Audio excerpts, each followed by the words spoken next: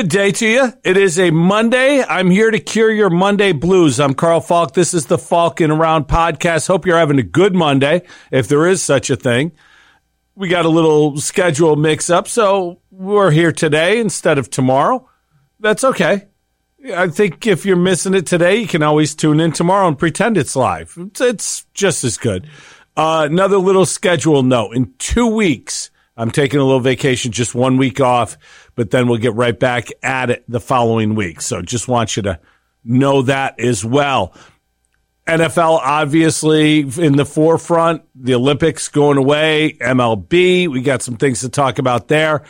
And I've actually found something that the Pegulas have done right. So I want to give credit where credit is due because I don't want to be considered a hater. You know how the kids say, hater. Anyway, I want to start with the NFL, and I want to start with Josh Allen. Josh Allen got paid. My man is loaded. His family, a farm family from Firebaugh, California, no longer has to worry about the crops. They no longer have to worry about droughts and things like that because my man Josh is going to average $43 million a year over the length of his contract. It's a 6-year deal, $258 million. It's interesting because philosophically, Josh Allen's entering his 4th year in the league. Year one, the national media and the pundits, if you will, were convinced that Josh wasn't a quarterback that was going to be in the league. Even some of the local media didn't feel this guy had any chance of being an NFL quarterback. Year two showed some things, and, you know, you could maybe make a case that there was progress. Year three last year, we all know what happened. Josh just blew up and had a great season. He had one of the best offensive seasons, if not the best offensive season for a quarterback in Bills history. Threw for over 4,500 yards, completed almost 70% of his passes. Things, honestly, I never thought would happen. You see Stephon Diggs there. Diggs was a huge part of it, but the evolution of Josh Allen continues. And as the Bills are going through training camp, if you follow the Bills media every day, Josh Allen has been fantastic through camp this year. He's become the face of the franchise. He's become the leader of the franchise, and now he's being paid like it. It's ironic that last week when I sat here talking to y'all, I talked about the Pegulas asking for $1.1 billion to build a new football stadium. Well, it's ironic that they can pay Josh Allen $250 million to play football, but they can't build a stadium for $1.1 billion. But I don't want to get into that. It is further case that the billionaires who own the team should certainly be able to build their own stadium. But I want to break down this contract. Good move, bad move. We'll let you decide ultimately. The extension includes $150 million guaranteed, and that's the real part of NFL contracts. There's always a lot of numbers when you evaluate an NFL contract, but the guaranteed portion of the contract will ultimately affect the salary cap. And how that's broken down and how the cap can be managed in large part is going to determine the players around Josh Allen. Here's the other thing. This contract, with 2 years left on his rookie deal this year and next year's 5th-year extension, which the Bills have already picked up, essentially Allen is now going to be with the Bills, well, seemingly, for 8 more years through the 29 season. That's when he's signed through. I think there will be something done in the year 2025, whether it's an extension or maybe after that year, if things don't work out, that would be the last year of Josh Allen. But nobody's thinking that way. Everyone's thinking this is a quarterback and a team on the rise. They're now paying him for the long term. And it's going to be something that every year now, Brandon Beane, when he sets the budget for his team, he doesn't have to worry about the biggest piece of the puzzle. Biggest piece of the puzzle in any winning football team is going to be the quarterback and keeping the quarterback paid. Now, with the new salary cap coming in next year, this year the salary cap was lowered, so his cap hit this year is actually quite low. It's only $10,210,000. Percentage-wise, that's around 5% of the salary cap. So it's not an exorbitant fee. And remember, because of the pandemic, the salary cap was actually lowered this year. It'll go up next year and continue to escalate as the new television contract comes into play. So the timing of this works out well. Again, all of this is assuming Josh Allen continues to do what he did last year and show he's a top 5 quarterback in the league. He's now paid like a top 5 quarterback. He must perform like a top 5 quarterback. One of the things that Allen said in reaction to his contract, and I thought it was an astute comment by a young man, he wasn't paid for what he has done. He's paid for what he will continue to do, and he needs to continue to perform. And I think that's great because a lot of times guys are paid for what they've done in the past. And unfortunately, I'll use Albert Pujols of the Angels. Pujols signed a deal based on what he did for the Cardinals, and he was worth every penny that the Cardinals paid him. Fortunately, after a couple years in Anaheim, the age started creeping in, and that contract became very burdensome. That's the fine line of signing long-term deals. You're much better signing a guy early in his career to a long-term deal than you are in the middle of his career, because in the middle of his career, you're going to get those later years where you very well may not be the same player. It's interesting looking at the salary cap breakdown year by year. I mentioned the year 2025, and that year, Josh Allen's cap hit will be $51,280,000. Now, should the Bills decide to move on from him before that year, the dead cap money would be $20,260,000. So Josh Allen will be with the Bills at least through the 25 season, and likely that year is the year that things get redone if Allen continues to produce and Allen continues to be the quarterback that we hope he's going to be. That's the year of a restructure as I see it. Because the following year in 2026, although the cap hit is $46,980,000, the dead cap money is only $8,480,000. So it would be easy to move on from Josh Allen after the 25 season if, and again, God forbid, if he doesn't continue to play at his top level. I mentioned the average salary, $43 million. He gets a $16.5 million signing bonus. There are several roster bonuses along the way that help make up this money. It is a manageable contract.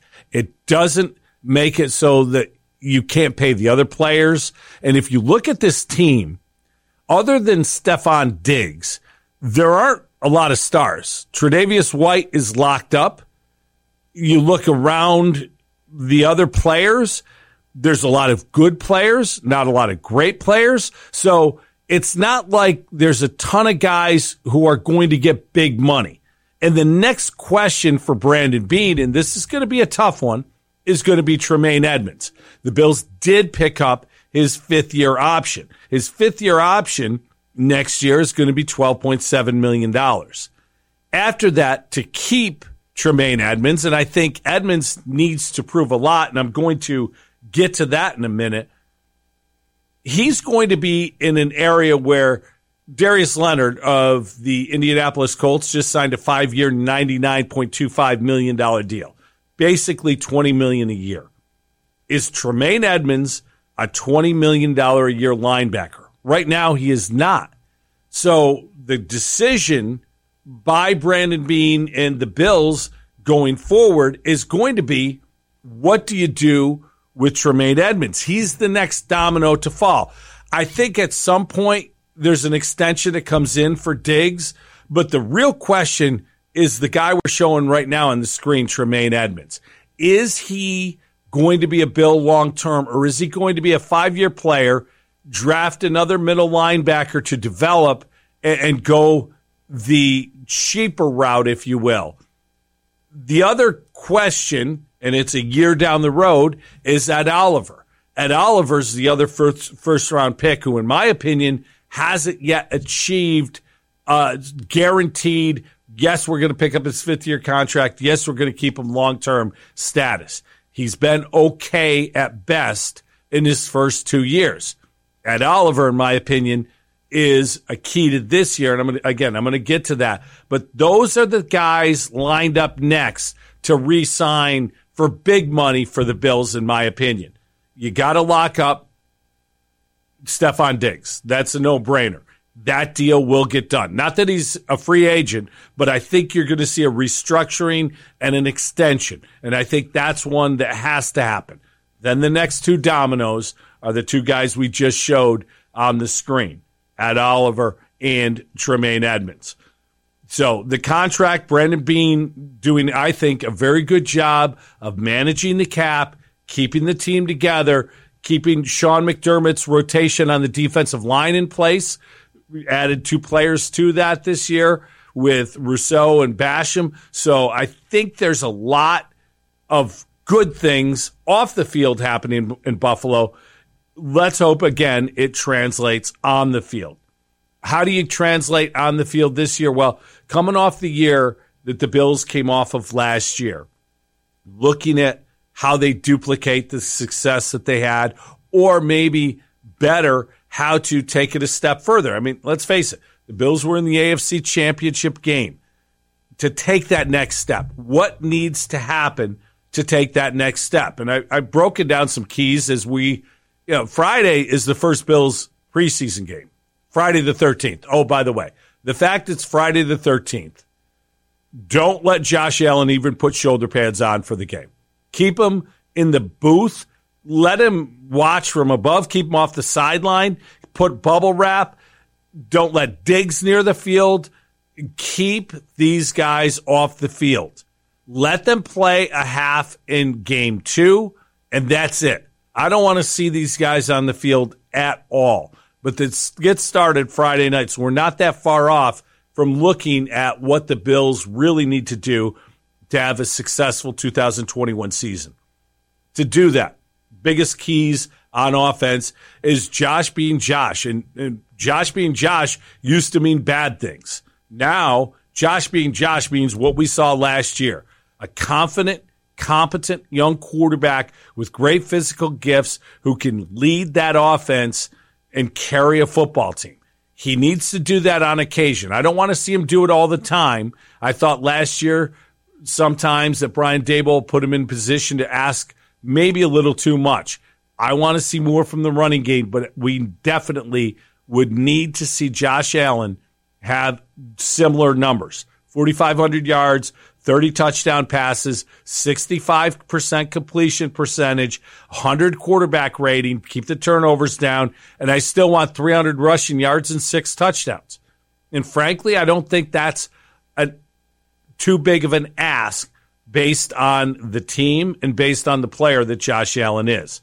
The offensive line, I think, is a very big key to this year.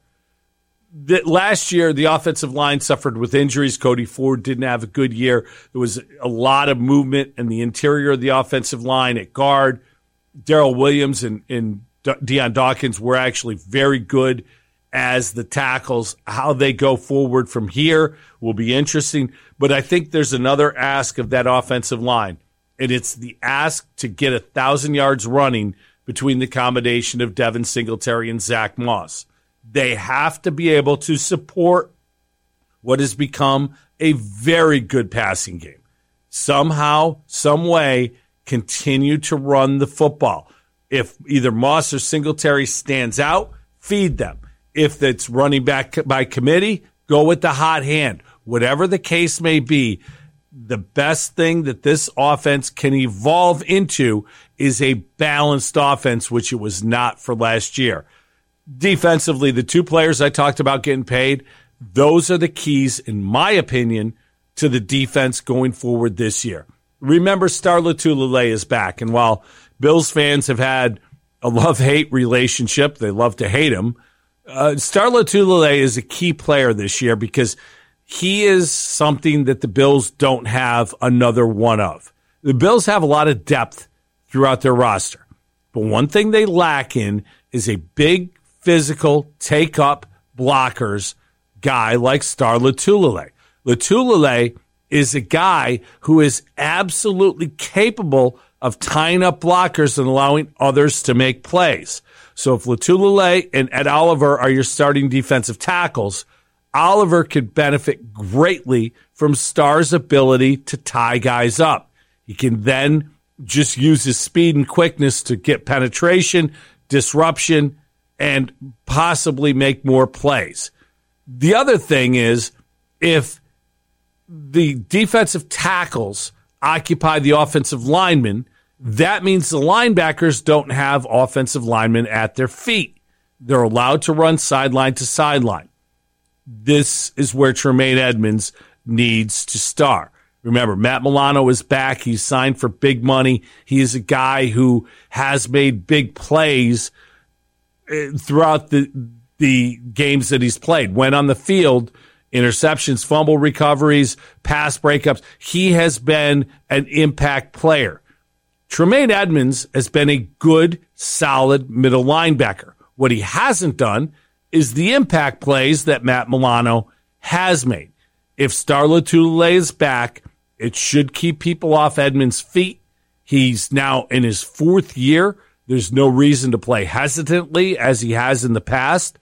This is a year that I want to see Tremaine Edmunds take a huge step forward and become a Pro Bowl middle linebacker and be a guy like Darius Leonard of the Colts, where when he does sign, or if he does sign that big contract, everyone goes, yeah, that's a good move. That guy's a good football player. Because right now, I don't think Brandon Beane can justify paying that sort of contract out to Tremaine Edmunds. I simply don't think he's head and shoulders above average. I think he's a very average middle linebacker. It's not a bad thing. It's just not a really good thing. If you're going to pay somebody a lot of money, they got to be really good. Right now, through his first 3 years, there's been a lot more okay than really good from Tremaine Edmunds. Needs to change in a big way. So those guys are on certainly the spotlight. The other thing is, where do the Bills get a pass rush from? Jerry Hughes is still getting constant pressure even in his later years in the league. I think that you can look at the Bills' defensive line and say that there's going to be some pressure there, but I think it's incumbent on 3 young players to stand out and find somebody to take. Again, I'm talking a lot about taking steps forward, but guys were drafted to be players that they're not yet. So when you're drafted to be a player, eventually you got to become that player. And at this point, last year, A.J. Epineza showed signs as a rookie. You're going to see similar signs from Gregory Rousseau and Boogie Basham. But to me, one of those 3 guys needs to become a consistent pass rush threat. If they're brought in pass rush situations, use their speed, quickness, and show that you're becoming that player. Early in camp, there have been signs that Epineza may be that guy. And again, it looks like Jerry Hughes in the last year of his deal, this may be his last year in Buffalo. So one of these 3 is going to slide into that role going forward. I think the Bills need to see constant improvement. So if you are watching Friday night's game, first off, let me give you, this is some fatherly advice from an old guy. The dumbest thing in sports is people betting on wins and losses in preseason football. If you're doing that, you're either Evander Kane, and I'm going to get to him, or you've got a problem. Call Gamblers Anonymous. You want to bet the over-under? That's fine. You want a little something to get you through to the game? Bet the over-under. When the team's playing, don't give a rat's ass if they win or lose. Why should you? Think about that. The teams don't care if they win or lose. Doesn't matter. Yet you're betting on them to win or lose. doesn't really seem like a good idea. So if you're watching the game, bet the over, bet the under, that's fine. But keep an eye on certain things. All you want to see is no injuries. You want to see the young players. You want to see, is Dane Jackson taking that next step? Now, reportedly, he's had good practices and bad, but it looks like, in my opinion anyway, from what I've read, that Levi Wallace will be the starting corner opposite Trey White. But the biggest thing, in my opinion, is watch Russo and Boogie Basham and A.J. Epinenza. Because if these guys are ready to take that next step, they might get an opportunity to play against some guys who might not be there opening day. And if they do, they should take advantage and make an impact. On Saturday morning, we should be talking about the young defensive ends of the Buffalo Bills having an impact on the game. If not, I'm going to be a little worried. So, in my opinion, that's the biggest thing other than injury-free the Bills can ask for on Friday night. So, the NFL, as they get closer to the regular season and preseason games, things take on a little bit more meaning. And one thing that's going on, and I've alluded to this a little bit in the past, but the more I read and the more I hear out of the New York Jets training camp, I'm not ready to say it's becoming a concern, but Zach Wilson looks like a guy who's not ready for the big lights yet. In Friday night's scrimmage, the green-white scrimmage, it was the first game at MetLife Stadium in a couple of years because of the pandemic where fans were allowed in. Close to 20,000 fans came in, and Zach Wilson had a rough night, threw a couple interceptions, wasn't able to get the first-team offense into the end zone. The thing is, the Jets' defense isn't exactly one of those defenses that you look at and you say, that's one of the better defenses in the league. They got some nice players, but they got some injuries.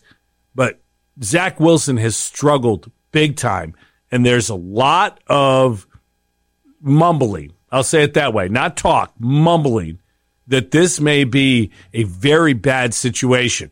The same mumbling is going on in Carolina, where apparently Sam Darnold has had a great camp in Carolina. And, you know, certain franchises seem to struggle getting things right, and the Jets seem to have had an unbelievably bad time of finding their next quarterback. It would be so New York Jet-like if Zach Wilson struggles badly and all of a sudden Sam Darnold shows the promise that so many felt he had coming out of USC. It's just something to keep an eye on going forward. And again, it's very early. But when you're the second overall pick and you're throwing more picks than touchdowns almost routinely, daily at camp, it's something that the media is going to talk about, and it's something going forward that is going to catch a lot of eyeballs. So keep an eye on Zach Wilson of the Jets, because certainly he's the key to this team finding its way yet again. Staying in New York or New Jersey, I actually don't like the fact that both teams train and play in New Jersey, but whatever. The New Jersey Giants, if you will, had a big fight last week, and it was one that the entire team basically took part in. Training camp fights are one of those things. It's going to happen. You're going up against a guy every day. You're punching each other. You're hitting each other. You're swearing at each other every single day in hot, hot weather, and it gets a little old. It's not surprising that there are training camp fights, but this one was a doozy. It involved the whole team. Daniel Jones apparently was on the bottom of the pile, and that's not a good thing for the quarterback. There's a reason they wear the red jerseys, to keep them healthy. But Joe Judge did something that makes me wonder. Joe Judge last year, I thought, did a great job with the Giants turning things around, creating a situation after Ben McAdoo's disaster that I thought he had a very good handle on his team. Then I read this, and I was like, oh boy, I'm starting to wonder about Joe Judge. After the fight, he put the entire team on the goal line, and they ran 100-yard gassers. He then had them do push-ups. I remember high school football many, many years ago. We ran gassers at the end of every practice. We did push-ups when we did something wrong. Yeah, it was all part of the deal in high school football. How do millionaire athletes take to this? I'm not sure. This isn't something that I think many guys in that locker room are going to look at and go, yeah, that was a good idea. Reminded me of a few years ago when Rex Ryan was the Bills coach, and they were very penalized. And if you remember during camp, if you had a penalty, you had to run a lap. And I say run, I'm being kind, because I was out at those camps and I saw guys run a lap. It was like, well, the walking in the Olympics, the speed walking, much faster than the running of the laps at an NFL football camp. And a lot of the players at the time talked about a high school coach move and how it didn't go over in the locker room. That's why I was a little concerned when Joe Judge did that. The Giants, though, big week. Looks like Saquon Barkley is going to be activated off the physically unable to perform list, meaning if all stays the same way, he should be good to go opening day for the Giants. And I think that's a huge, huge thing. Saquon is, in my opinion, one of the best running backs in the league. Reminds me of Barry Sanders a lot. Can go the distance on any play, might lose yardage 3 plays in a row, and then that fourth play, it's a 90-yard touchdown run. He has that type of explosiveness. Question now is, coming off of an ACL injury, does he still have that explosiveness? We'll see as this year plays out, but interesting week for the Giants. A lot of talk out of New England. Cam Newton versus Mac Jones. And there's more rumblings that number 50 is going to get the starting nod week one. Number 50, of course, is Mac Jones' number right now when he practices. I don't know what the deal is with that, and frankly, I don't care. All I know is from all reports, he has been by far the better quarterback so far in camp.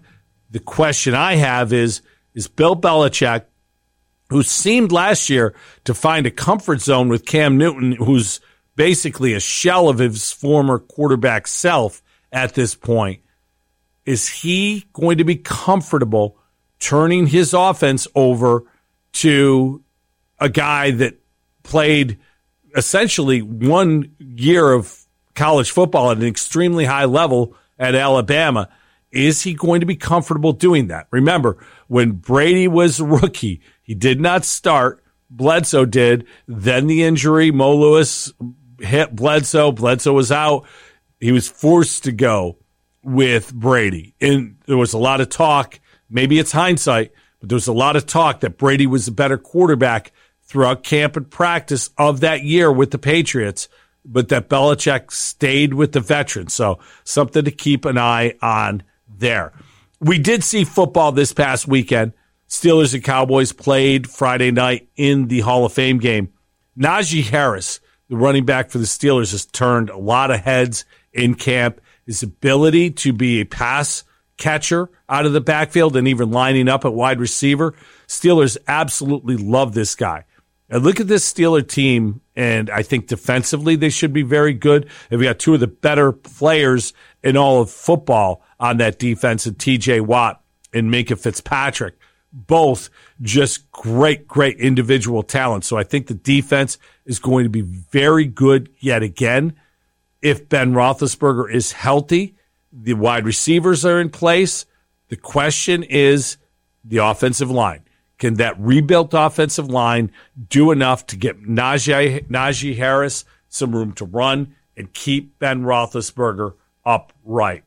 Interesting thing with the Dolphins. Xavier Howard is one of the better cornerbacks in the league, and he and Byron Jones might be the best cornerback tandem in the league. And that allows Brian Flores to do some creative things defensively, knowing he's got two studs on the outside that can lock up man. Well, Xavier Howard was upset with the contract he signed about an hour ago. I mean, this guy just re-signed a deal with the Dolphins and was upset. Well, the Dolphins restructured it, and he is now in camp and apparently happy for the time being.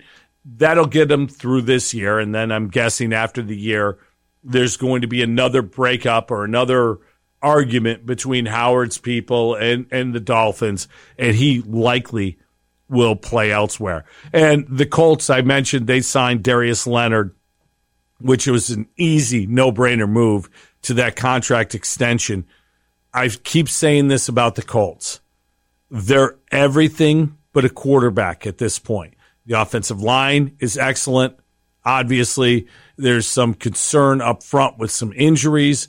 We'll see if they're all intact come opening day. I think they will be, but this is a team that has depth and talent everywhere except at the quarterback position. And they've got talent if Carson Wentz is ready to go. He had the foot surgery.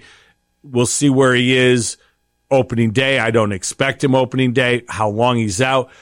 And what do the Colts do in the interim? Do they continue on their way and let Jacob Eason be their guy? Last year's fourth-round pick out of Washington, big arm, young kid, going to make mistakes. Can hand off to Jonathan Taylor behind that very good offensive line. I just wonder if they go make a play for a veteran in case Wentz. The timetable was 5 to 12 weeks. 5 weeks, I think, is optimistic. 12 weeks, maybe pessimistic. But if it's 8 or 9 weeks, can they withstand that much of the schedule if they want to make things happen this year? And again, it's Carson Wentz coming off of a couple rough seasons in Philadelphia, so something to keep an eye on there. The NFL had their Hall of Fame weekend this weekend, and I really enjoyed listening to some of the speeches. I got to admit, some of them I tuned out quickly. I thought there was some really poignant moments. Love seeing Peyton Manning was introduced by his father, Archie, seeing his family in the crowd, and obviously Eli, the joke he made about Tom Brady, that Brady will be the first ballot Hall of Famer in his first year of eligibility in 2035. Thought that was excellent. I thought Manning made a case for him possibly being involved in the league at some point, trying to talk about growing the game of football, the importance of the game of football, and how much he loves the game of football, thanking coaches, players. Thought it was fantastic. Peyton Manning, I don't know where he ends up, what he ends up doing, but whatever he does, I believe he'll be extremely successful at it. It was really cool to see him get in. One of my favorite moments was Jimmy Johnson, and I thought his speech was great. He acknowledged that he didn't have a relationship with his sons, that he never had seen his sons play a game of high school football, and how horrific that is to look back on, and how fortunate he is that they have since rekindled their relationship and now have a great relationship and are trying to make up for lost time. I thought that was very poignant. The other thing, I liked what he said, if you treat a man as he is, he will continue to be as he is. If you treat a man as he could be, he will become what he could be. And I thought that was a great motivational line that should be in locker rooms across this country, because it's very true. We often accept people for what they are instead of pushing them to be what they could be. And I think that was a great moment. The other part of the Jimmy Johnson story is what seems to be somewhat of a reconciliation between he and Jerry Jones. Remember, they won a couple championships together. There was a discussion with the media by Jerry Jones saying that 500 coaches could coach the team he built to a championship. He proved it by hiring Barry Switzer after Jimmy quit. The two of them hadn't spoken for years. Now it appears that Jimmy is going to be in the Ring of Honor in the stadium in Dallas, and that they have rekindled or at least patched over some of the differences that had gone on so long.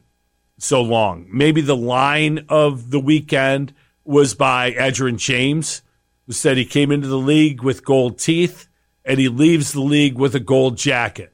Just a great back. And you think about, there's always the talk of going from quarterback to quarterback. The Colts went from Peyton Manning to Andrew Luck. The Packers from Brett Favre to Aaron Rodgers. How great that is. Not only did the Colts go from Peyton Manning to Andrew Luck, but think of Marvin Harrison to Reggie Wayne. That Hall of Famer to probable Hall of Famer. From Marshall Faulk to Edgerrin James, Hall of Famer to Hall of Famer at the running back position. And obviously Bill Polian, the architect of those teams and the selector of those talents, he's a Hall of Famer as well. And it's pretty easy to figure out why. I guess as I look at that, and Tony Dungy being a Hall of Fame coach now, I got to ask one question. Why only one championship? It seems like there should have been more. And I guess the obvious answer is Belichick and Brady. But you look at the talent, and Dwight Freeney on the other side of the ball is going to get a gold jacket one of these years soon, too. It just seems like there maybe should have been more. Bill Cowher getting his moment in Canton. A lot of Steeler love in Canton this weekend with Cowher and Troy Polamalu. Troy Polamalu, great speech, very grateful, very, the thing about these guys, there's no longer a big, dumb football player amongst us. It used to be the thing where football players were these big, dumb guys.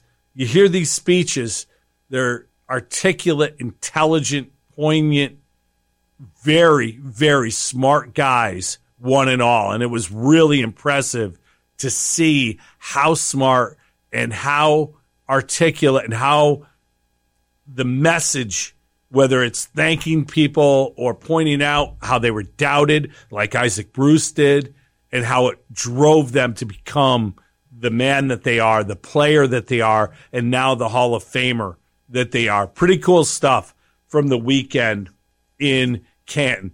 And this is a personal favorite. As a guy who grew up in the first greatness of the Dallas Cowboys with Tom Landry, Roger Staubach, Tony Dorsett, all the great players.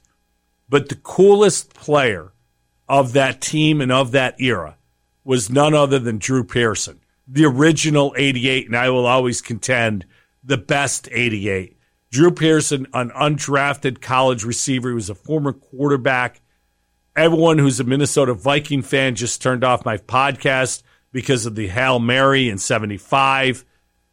It's just a guy who made plays and looked unbelievably cool doing it. And as a little kid, trying to be as cool and as good as Drew Pearson, I was so happy to see him get his Hall of Fame moment. Maybe long overdue, maybe not. You look at the numbers versus what the numbers that are put up now. It was a different game then, but very happy to see a guy I rooted hard for as a little kid get his moment in the sun.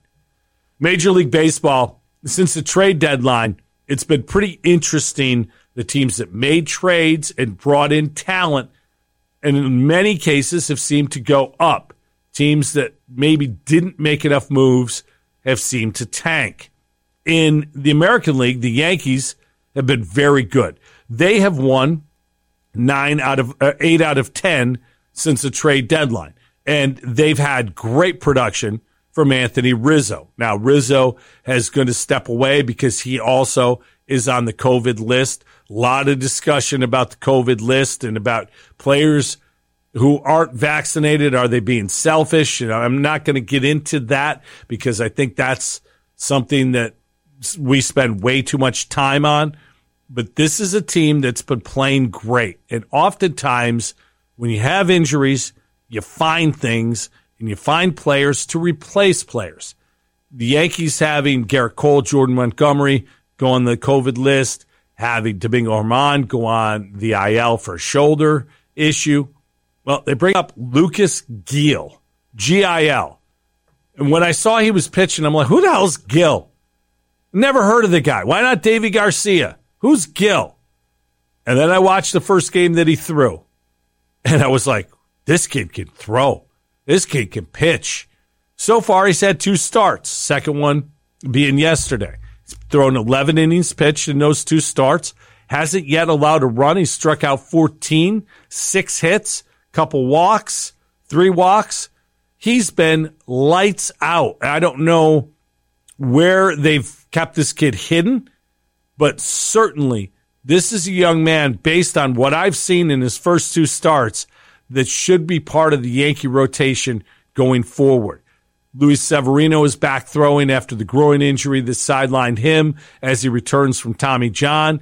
So that could be a help as well. But the Yankees are certainly trending in the right direction. With the Red Sox cooling off, there's a chance that the Yankees could continue to make up ground. The Red Sox have struggled over the last 10 games, winning only 2. So the Yankees have picked up significant games on the Red Sox. The Rays still winning. The Blue Jays, since they've gone to Toronto, and I thought they'd struggle going back to Toronto, they've won 9 of 11 in Toronto. They've been very good. Yesterday, George Springer, big home run that brought them back against the Sox. So the American League East is going to be a dogfight till the end. This is going to be whoever's the healthiest in September will likely win it. I think that the Yankees have positioned themselves to be every bit in this race and make waves. Now, one thing that needs to be seen, Aroldis Chapman has gone on the IL, elbow inflammation. That's never good. You think about this guy, he's throwing 102 miles an hour for a long time in this league. He's been a big, strong, healthy reliever and effective for the most part, as much as Yankee fans don't really appreciate him because they got spoiled with how great Mariano Rivera is. Chapman has been a key to the Yankees' success over the last couple years. Now, they have Zach Britton, and he's back healthy, and it's a guy who saved 47 games a few years back for the Orioles. He's no stranger to the position, but I think it's going to be interesting to see because it shortens the bullpen. Instead of Britton pitching the 8th, if he's pitching the 9th, you need somebody to pitch the 8th. And I think when you have starters missing starts because of injury, like Herman, if and when he comes back, if Severino comes back, those are 5 to 6 inning pitchers at best. So the bullpen is going to be taxed a little more. You lose a big piece like Chapman for any length of time, it's going to be tough for the team to overcome. The other side of New York is the other side of the coin, if you will. Because while the Yankees have been very good since the trade deadline, the Mets have brought in Javi Baez in large part to fill the absence of the injured Francisco Lindor. They have not been good. They've lost 9 of 11. 11 games ago, they had a 3.5 game lead in the National League East. Presently, they're 2.5 games back and in third place looking up at 2 teams. Got a brutal schedule down the stretch. They've got 2 series each with the Giants and Dodgers. They play the Yankees and Red Sox still. This is a team that cannot score runs. And if you look at why they can't score runs, they've only scored in their last 11 more than 3 runs 3 times. 2 of them were the wins that they had in those 11 games. Yesterday, they went against former Met and a guy that former GM Brodie Van Wagenen didn't feel was worth the $20 million a year that the Phillies signed Zach Wheeler to. Wheeler allowed 2 hits and retired the last 22 batters in a complete game shutout. Asked if it was extra sweet because it was the Mets, Zach Wheeler said, yep. Well, go figure. Whenever somebody doesn't want you, you want to prove to them they made the mistake. It's human nature, and all the great ones do it. Zach Wheeler, every time he goes against the Mets, turns it up a notch, and he's become the player that the Mets thought he could become. Finally healthy, finally confident in his secondary pitches, and man, is he dominant this year. I think right now the favorite, because of Jacob deGrom's injury situation, he is the favorite to win the Cy Young Award in the National League. back to the Mets, why they can't hit.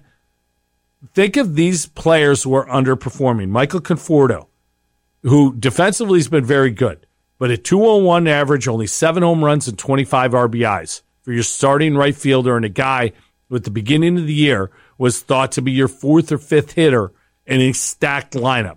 OPS of only 670. Dominic Smith had a great short season last year, as did Conforto. This year, 254, 11 home runs, 49 RBIs. He's actually been the best Met against left-handed pitching, which is strange because he's a left-handed batter, but only a 704 OPS. Jeff McNeil routinely in the past has contended for batting titles. 300 career hitter. This year, 267, and he's up to 267. Battled leg injuries, only 6 home runs, 739 OPS. McCann comes in, James McCann, as a catcher who's going to change the Mets position-wise there because of his ability to hit as well as handle the staff. He's done a great job handling the staff, throwing out runners. Unfortunately, his 675 OPS and 243 batting average leave a lot to be desired. I mentioned Lindor. He's up to 228, does have 11 long balls and 36 home runs, but or 36 RBIs, but is still on the IL and will be for some time. Javi Baez is now injured as well. He came out of yesterday's game with a strained hip flexor. About the only 2 guys that you can look at that are doing what you would expect, Brandon Nimmo, who's, in my opinion, one of the more overrated players. He's a very poor defensive player in center field. He walks a lot, and he doesn't hit for power. He's a good player, not a great player. Pete Alonso, another good player, 24 home runs, 63 RBIs. He's the only Met with an 800 or higher OPS. And then, of course, there's the closer. Edwin Diaz has the ability to be lights out as a closer.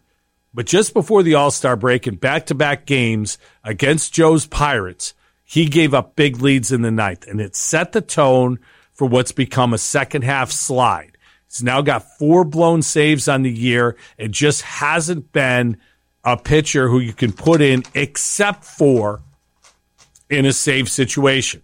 Absolutely can't be used any other time. I don't know why it is, but it is. I mentioned at the top of the show I was going to give the Pegulas credit because I'm not a hater. But after reading more about Evander Kane and what's gone on with him, the best move Terry Pegula has made as owner of the Sabres was moving on from Evander Kane.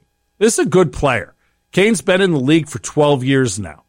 He's made some money. However, his soon-to-be ex-wife has made allegations that he's bet on games that he's played in. There's been a little bit more research into Evander Kane and what has become of Evander Kane and what is going on with him. In 2019, he was sued by a Las Vegas casino for $500,000 in gambling debts. Okay, I understand that gambling is now part of sports and the upfront stage. It's always been part of sports. But now sports teams are partnering with gambling institutions. Heck, the Cardinals, they're putting a sports book in their casino.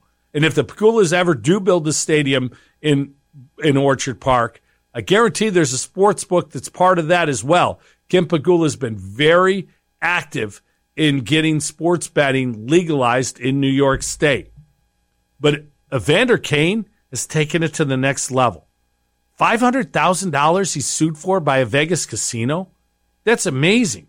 He's filed bankruptcy, and he signed a 7-year, $49 million deal. Guy makes $7 million a year, and he's filing for bankruptcy. He's in therapy for his gambling. What's amazing to me is there hasn't been any sort of suspension or the league hasn't acted on this. Look, I don't know if Evander Kane has bet on his team or not, but if you're an active player and you're losing, well, look, he got sued for $500,000. I guarantee he lost a hell of a lot more than that he had to get sued because the casino fronted him that.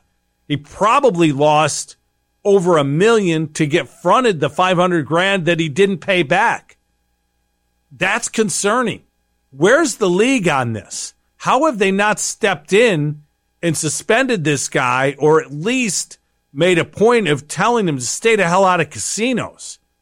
I don't know how this ends with Evander Kane, but the article I read the other day also cited that his teammates want him gone from San Jose. He has worn out his welcome yet again in another NHL city. So, bottom line is this. Hey, props to the Sabres. They did right. They got rid of a guy before all this crap came out. All right. There's a few other things I want to get to today. Yesterday, a video came out. The Colorado Rockies were hosting the Florida Marlins, the Miami Marlins. And Lewis Brinson, an African-American player, was batting for the Marlins. And a video came out of some piece of crap yelling repeatedly the N-word at Lewis Brinson. It came into the field mics very loudly, very clearly, and very often. I don't know who this scumbag is, and I don't know how anybody else who heard him saying this did not at least punch the guy in the face a couple times. I really don't understand how that's acceptable behavior. And I don't understand how others around allowed it to happen. It's ridiculous in 2021 that a player has to hear that crap while doing their job.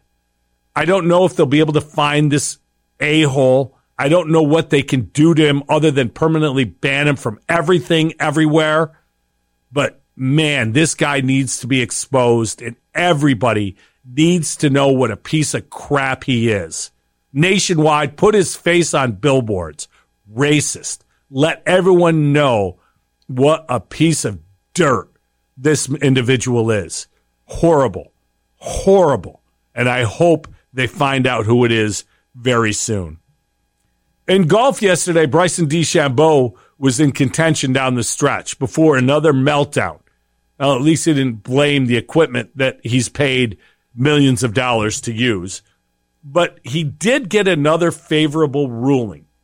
And look, golf is the gentleman's game. Golf is a game where you call penalties on yourself. You make your own rulings and you do things the right way. I don't play golf for money, but last week when I played, I was out of bounds by about 4 inches. I didn't hit the ball, although I could have, because I was out of bounds. You play by the rules. It's part of the game. Bryson DeChambeau has repeatedly bent the rules in his favor and gotten rulings in his favor that other players simply would not ask for. He is a cheater in addition to an a-hole. This is a bad young man who's got to figure it out, and no wonder the rest of the tour hates this guy, because they all do things one way, and he does them another. The cameras love Bryson because he swings so hard. But guess what? Until he starts doing things the right way in between the ropes, he's not going to be respected by his peers whatsoever. The Olympics are now over, and I wonder this. Every Olympiad since forever, there's always been a face of the Olympics. It used to be a big thing after the Olympics, somebody would end up on the Wheaties box, whether it was Bruce Jenner in 76 or Michael Jordan in 84. There was always that person. Mary Lou Retton was the face of the Olympics way back when. But this year, because in part of tape delay, which no longer works, by the way, because of Twitter, we know what happens immediately. Because of social media, tape delay no longer works. And it just wasn't a very interesting Olympiad. The face of the Olympics, Simone Biles, bowed out of a couple of events. Who was the face of the Olympics this year? The U.S. won more medals than anyone else. I don't know who the face of the team was. If you were to ask me to pick an Olympic story, I might say the U.S. women's basketball team, because they were phenomenal. Sue Bird might be the face of the Olympics. She's won as much as anybody ever. And I'm talking Bill Russell. She has won that much. Maybe she's the face of the Olympics. But other than that, I really don't know. I don't think there's anything that stands out. This was an Olympiad that I watched the least of. This was an Olympiad I cared the least about. And in hindsight, I don't know what I missed because I didn't watch. Really strange, and I wonder if the next Olympiad, NBC tries to find a different way to broadcast so we know what's on, we know where to find it, we know when it's going to be on, and maybe we can watch it live instead of already knowing the result. One of the greatest sporting moments of all time was tape delayed, and that was the 1980 U.S. Olympic team beating the Russians. But back then, we didn't have the internet. We didn't all know. Very few people knew when they were watching that it wasn't live. So I don't know how NBC corrects this, but it's something that needs to be done. Saw a cool thing last night, and maybe I'm just a dork when it comes to this, but I just love when our local guys do well. And last night, the NBA Summer League kicked off, and the Rockets were playing on ESPN. And I got to see Anthony Lamb play for the Rockets. Lamb, one of 3 locals who are NBA players, is not in a position of the other 2. Thomas Bryant coming off an ACL. He's signed by the Wizards. He's going to be on a roster. No doubt he's going to be there. Isaiah Stewart, who was a first-round pick and had a great rookie year, he's going to be on the Pistons. But Anthony Lamb has to impress either his Rockets or another team. Last night went out and did what he did. Played an all-around game, got 22 minutes, was every bit the part of an NBA player. It's just fun for me to see these kids who I've seen so many times as a referee get an opportunity to play against the best in the world. And I root for them openly, and I hope they continue to make our city proud. So good job, Anthony. Keep working, Isaiah, and get healthy, Thomas. You got a lot of people in the 585 rooting for you all. That's it for this week. Hope you have a great week. We'll talk next Tuesday again, and we'll look forward to another great conversation. Thanks for listening, everybody. Have a great week. I'm Carl Falk. This is the Falk and Around Podcast.